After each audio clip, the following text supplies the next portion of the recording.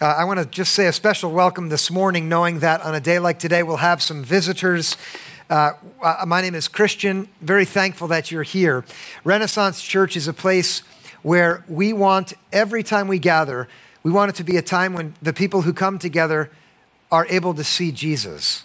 That's our main goal and our hope. We want that because we're convinced that seeing Jesus is the best thing. When a person sees Jesus, they grow to follow him. And that's also what we want to be about, a community where people are seeing Jesus and growing as his followers, and then growing in such a way that they go out into the world to show others what Jesus is like. In a word, we want to be a community where we are making Jesus visible. I wonder how many of you have someone in your life who's helped you see what Jesus is like. Do some of you have someone like that? I hope so. For me, there are a number that stand out, but I think today especially of my mom. Not just because it's Mother's Day, but thinking of her, I think of a person whose strength of character and her wisdom and her graciousness and kindness have helped me see what God is like. She's here in the service. I love my mom. I spoke last week about my dad too. Many of us have parents that we're really grateful for. And if that's you, be thankful in your heart for them. Some of us have wounds around our parents too. You can ask God to heal that.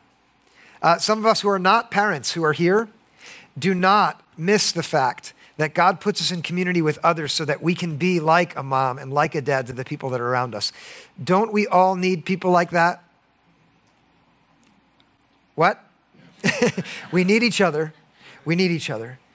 And the calling that we have before us, which is the calling to make Christ visible, is a profound invitation to have a purpose in life that's truly divine in size. It may not have been told to you before, but God has a calling for every one of us. And that calling is to walk through life in such a way that the way we carry ourselves with our families, with our friends, that actually has the impact of making Jesus visible to others. This is not an idea which I have invented. In the book of Ephesians, the Apostle Paul addresses a community with these words, and this is kind of our motto for these spring months. He tells them, lead a life worthy of the calling to which you have been called.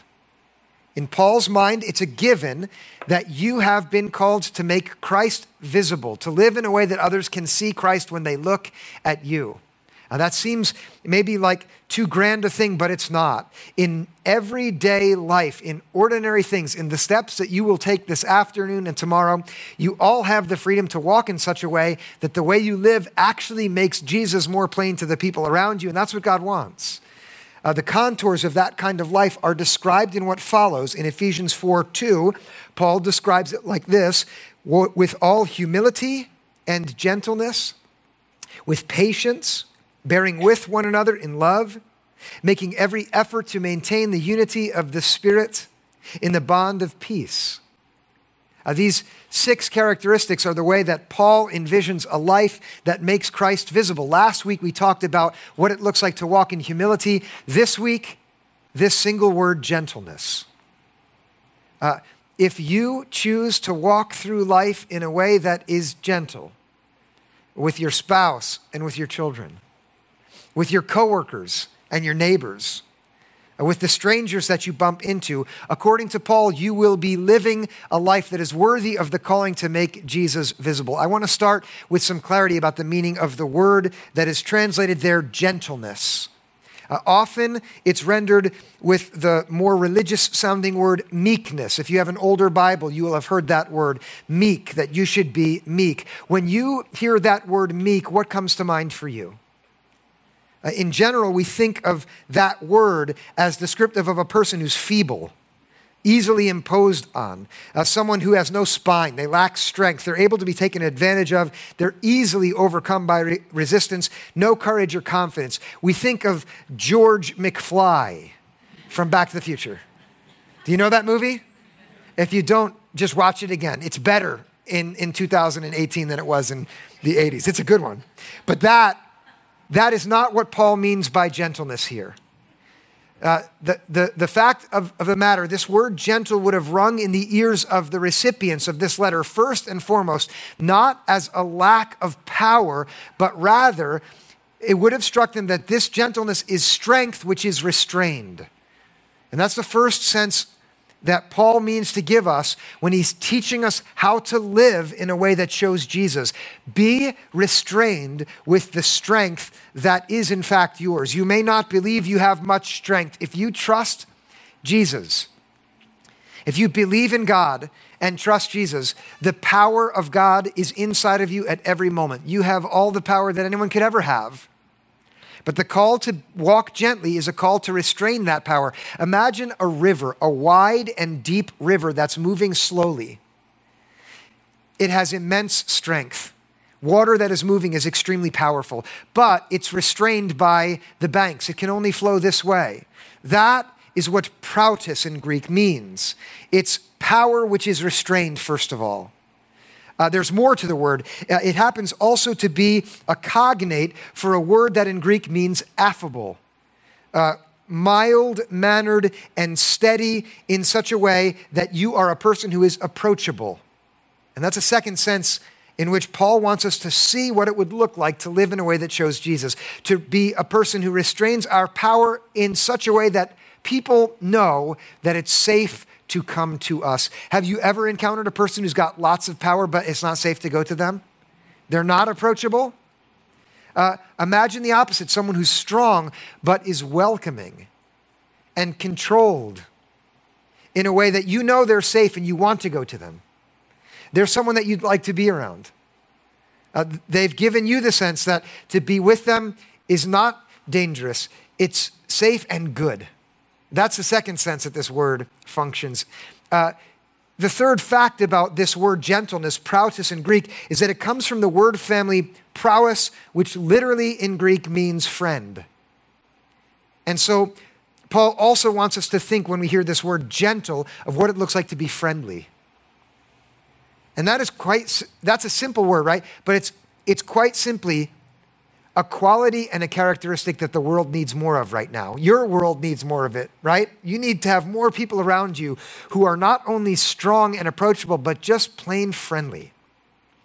Someone who's going to be thinking of you. Someone who has your best interest at heart. Someone who you want to be around because when you're with them, they build you up. They give you a sense of your own value. They make you feel good. That also is the quality in gentleness that Paul urges when he says very simply that our calling is to make Jesus visible. And we'll do that when we walk through life gently, when we are restrained in our power, when we are approachable, when we're friendly. And now, am I right to assume that all of you are always gentle in this way? Why are you laughing? Are you laughing because the person who's next to you sometimes explodes in anger at you for no good reason? Don't say yes too loud. That's offensive. What if we all agreed right now to put our own image aside and just to be honest that more than we wish, we find ourselves not exhibiting this kind of gentleness, but losing it? Let's admit that.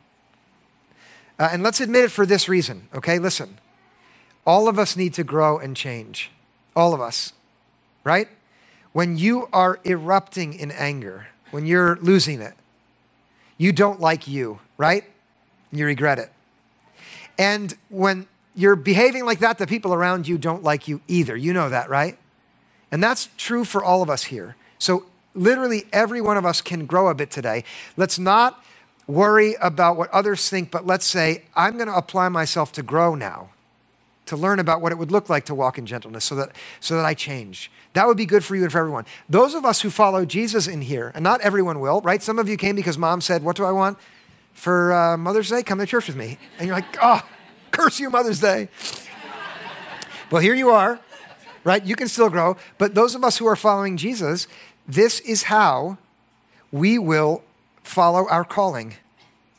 Okay? This is how we will live as Jesus wants us to. If you've ever thought, I love Jesus, I just wish I knew what he wanted me to do with my life. Here it is. Improve in gentleness. That's what he wants. Okay? It's a Christ-like thing to make progress here. So we're all together in needing to make some progress, right? And the way we're going to do that is we're going to learn this morning from the disciples, from Jesus' followers. Once again, if you were here last week, you saw how they served as a negative example when they lacked humility. We'll see a moment here where the disciples can teach us by losing it, okay? And we're going to observe them so we can learn about how it works when someone loses it in hopes of growing to become people who are more gentle. All right, the story that we'll consider together is recorded in the 9th chapter of the Gospel of Luke. And the story begins in verse 51 there. Before we read it and look at it together, I want to just give you the background. Jesus and his friends are up in the northern part of the territory of God's people. They're near Samaria. Okay, this is up by the Sea of Galilee, but north from the Dead Sea. And they've been listening to Jesus teach. They've been observing him face to face. Can you imagine being with him as he healed others and loved people and gave them wise guidance for how to live? The sun is beginning to go down when Jesus tells them it's time for us to head south.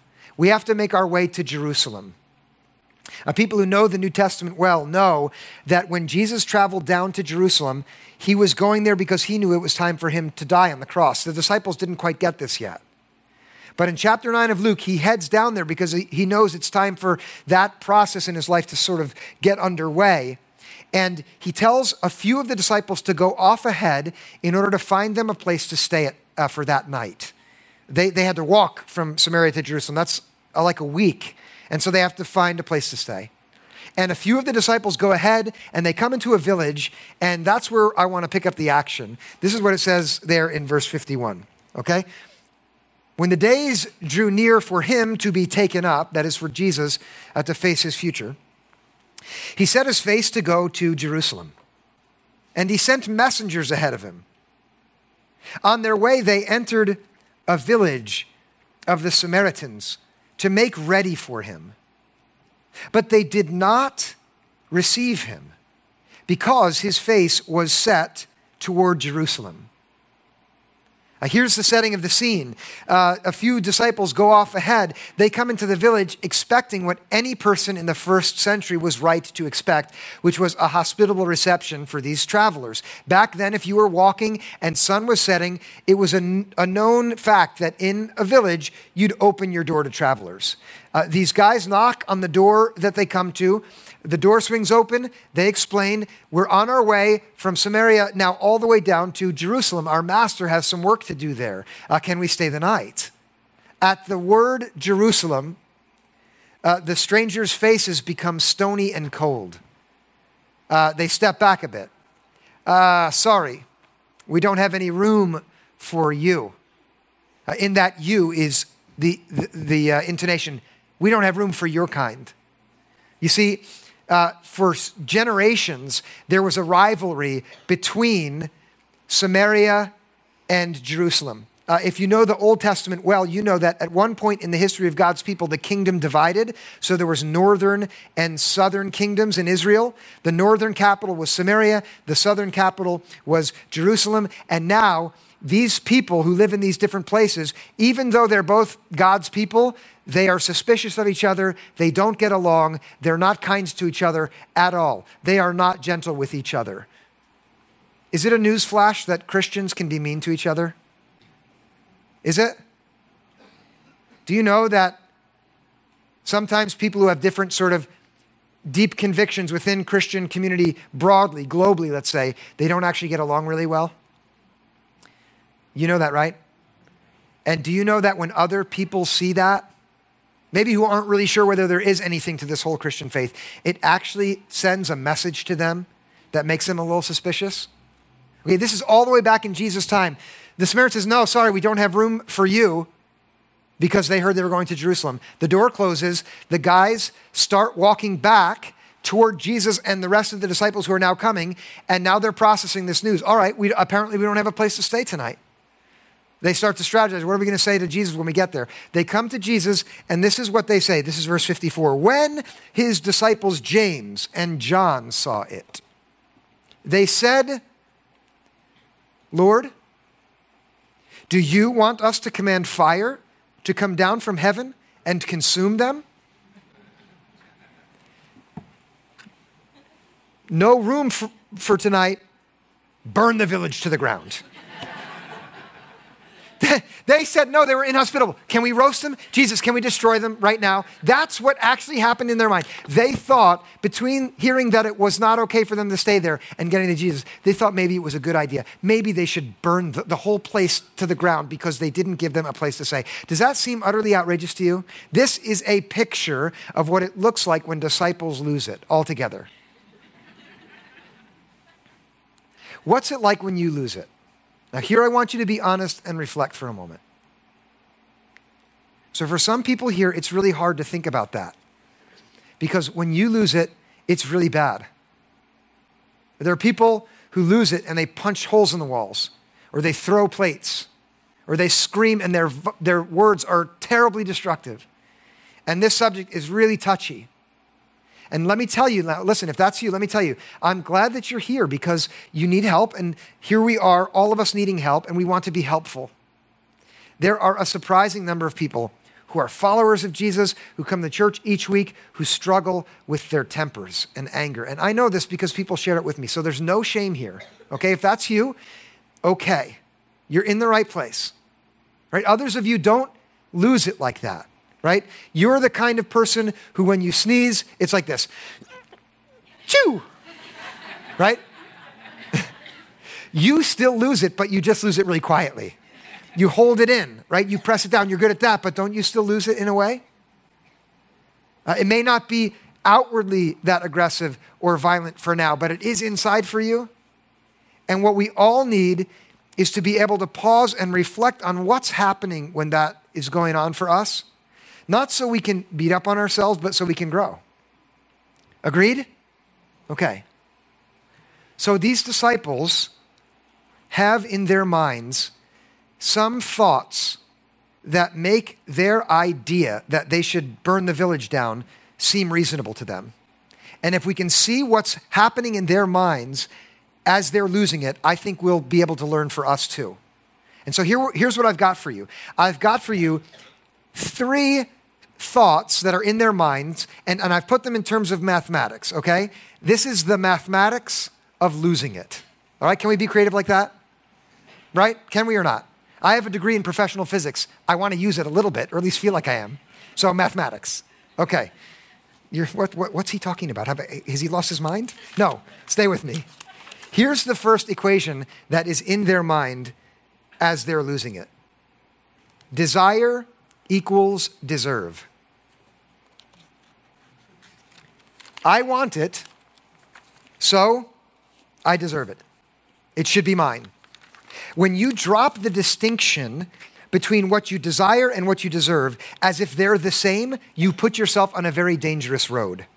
When you believe that as soon as you want something, you also have a right to it, as if desire and deserve are exactly the same thing. You have virtually guaranteed that at some point you are going to completely lose it, either outwardly or inwardly. It's all about your expectations and what you tell yourself is your right. Picture it. The disciples here know you can't stay here as they're walking back, but we want to stay there. Now they get here to Jesus, and in their minds, their wants are the same things as what they deserve, and only then does it make sense that their lives should come before the other lives there. Not even their lives, just a comfortable place to stay. Desire and deserve are different. And as long as you go on telling yourself that they're the same, you will constantly find yourself erupting in anger when you don't get what you want. Can you see yourself doing that? Can someone say, yeah, I see myself doing that? You need to keep in mind the difference. Now, it's easy to see in the disciples' case that this first equation combines with their strategy, which is to destroy the ones who didn't give them what they want, to reveal this second equation going on in their minds. And every time this is in your mind, you are also in a bad place. They believe I am greater than you in relationship to the people in the village.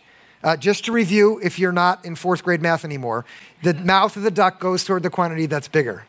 All right, see it up there? How else could they believe that their discomfort should mean that everyone in that village should die than if they looked at themselves and simply said, we are more important than they are? And probably you've never wished that another person or a group should altogether be eradicated because they didn't give you what you wanted. But the truth about every moment that you are erupting in anger and you're not walking gently, if you could freeze it and take a look at it, you would see that you're behaving as if you are more important than the person that you're losing it on. As if what you want matters more than what they want. As if what you need comes before what they need. As if your desires, your wishes, your agenda it has superiority over theirs. And that's what's happening with the disciples. And I would say that each time you find yourself being ungentle, in that moment you're behaving as if you are more important than the person that you are unloading on. Can you see that for you too? Yeah. Now I would say that whether a person has faith or not, every explosive eruption of anger in people and in groups of people, and you could do this historically. You could look at the origins of the horrendous things that people have done against each other in wars or in the name of God, as well as things that happen between you and the neighbor that lives next door to you.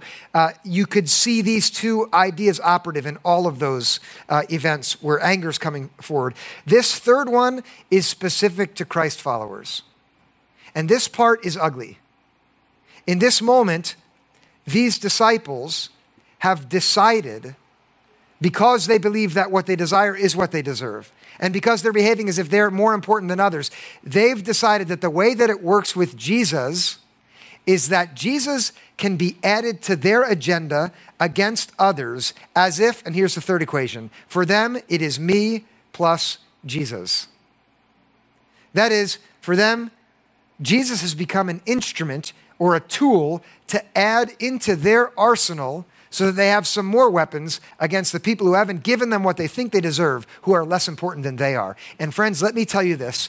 Whenever a Christian erupts in anger in an ugly and an unsavory way, whether it's their spouse or their children or a neighbor, they are representing the name of Jesus before others as if the way it works for them is that Jesus is an instrument or tool on their side against others. And people see that, and it says something profoundly negative when they see it. Do you know that?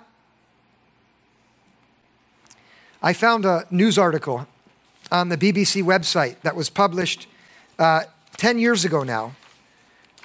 It was under the heading, "Fight Erupts in Jerusalem Church."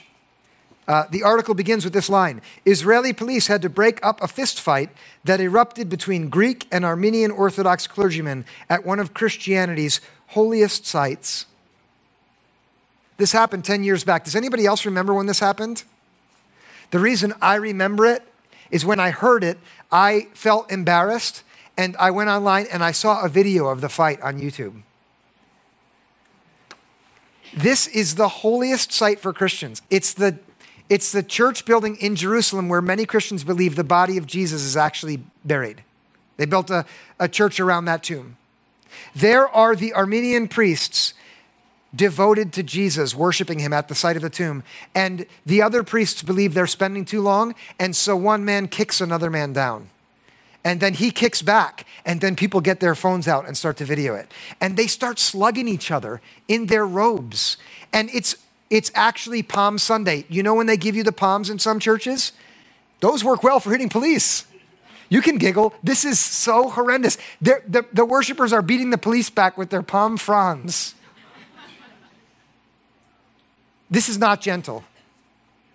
And right underneath the article, there's a place for readers to make their comments. And this is the first comment. Wake up, humanity. This is another example of the stupidity of religious faith. Muslims, Christians, everyone is wrong. Get over it and devote your energy to reality. It's just true that people are watching. And what they want to know is this good news that Christians talk about. Is it true? The Jesus that I've heard about who loves you and loves everyone, is that real? Is it true that if you follow Jesus, he gives you a brand new start and he gives you a heart that is soft instead of a stony heart so that you begin to become the kind of person in the world that the world needs? Is that true or not? And when a fight happens in a church over spending too long before the tomb of Jesus, you see in the fists that fly this belief that it's me plus Jesus against anybody else. And it is terrible for the person who's doing it. It's terrible for the people who are suffering from it. But worst of all, it's terrible because it doesn't make Jesus visible. It makes a lie visible. And what you were made for and what I was made for is to walk through life in a way that we make Jesus visible. And we can only do that when we walk gently. Now, let me tell you, this is absolutely sure. I'm absolutely sure of this. Listen, if you walk in the way that makes Jesus visible, it's the best kind of life for you.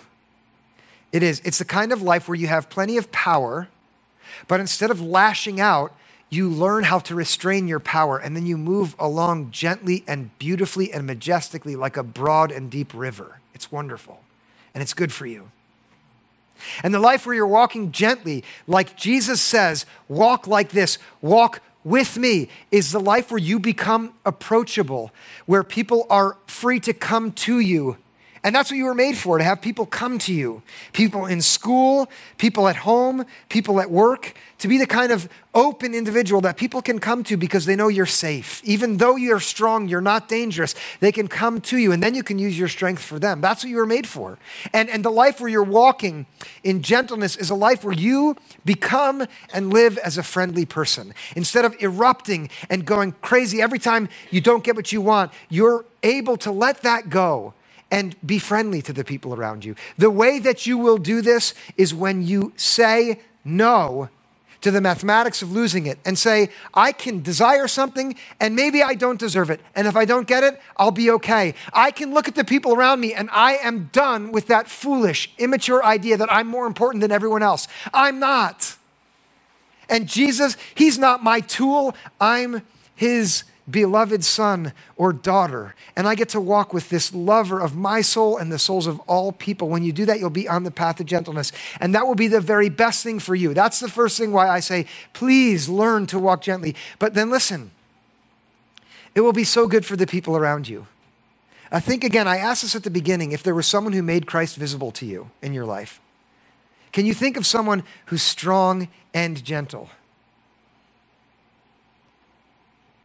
Those people are good for you, and you can be good for others like that. You can. Every one of you can. You have all the strength you need to do it. Don't ever believe the lie that you're just altogether weak. No, own the strength that God has given you, and then restrain it and be open, and then you will be that person who shows Jesus to others. And then that brings me really to this third thought, which is the central thought for me as your pastor at this church. It is that this group of people gathered here at Renaissance. And by the way, this includes those of you who are just visiting. You're a part of this. And when you go your own way, you will still be a part of this potential movement. We can help the world see Jesus. And that's what God wants from us. He wants us to be the people who let him be known. And the way we will do that is when we walk gently as Jesus walked.